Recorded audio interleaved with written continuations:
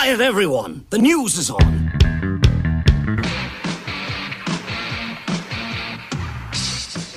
A new documentary about Carlos Santana is going to be released this fall. Carlos premiered at the Tribeca Festival last month in Hollywood. The director says he deliberately called the movie Carlos instead of Santana because he wants the audiences to feel that they're hearing the story directly from Carlos Santana.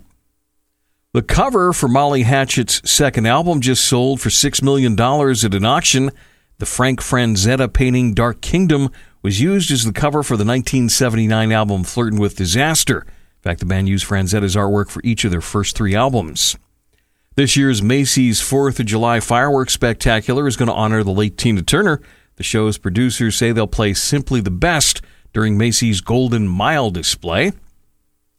Toby Keith did back-to-back pop-up shows Friday and Saturday at a club in Oklahoma. He performed for over 2 hours, which was the goal he needed to reach before scheduling a tour in the fall.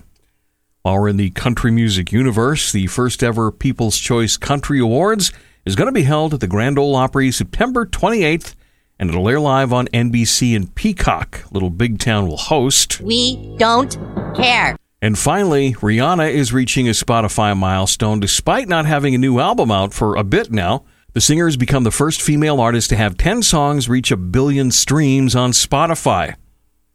And that probably earned her like $20-30. And that's your music news.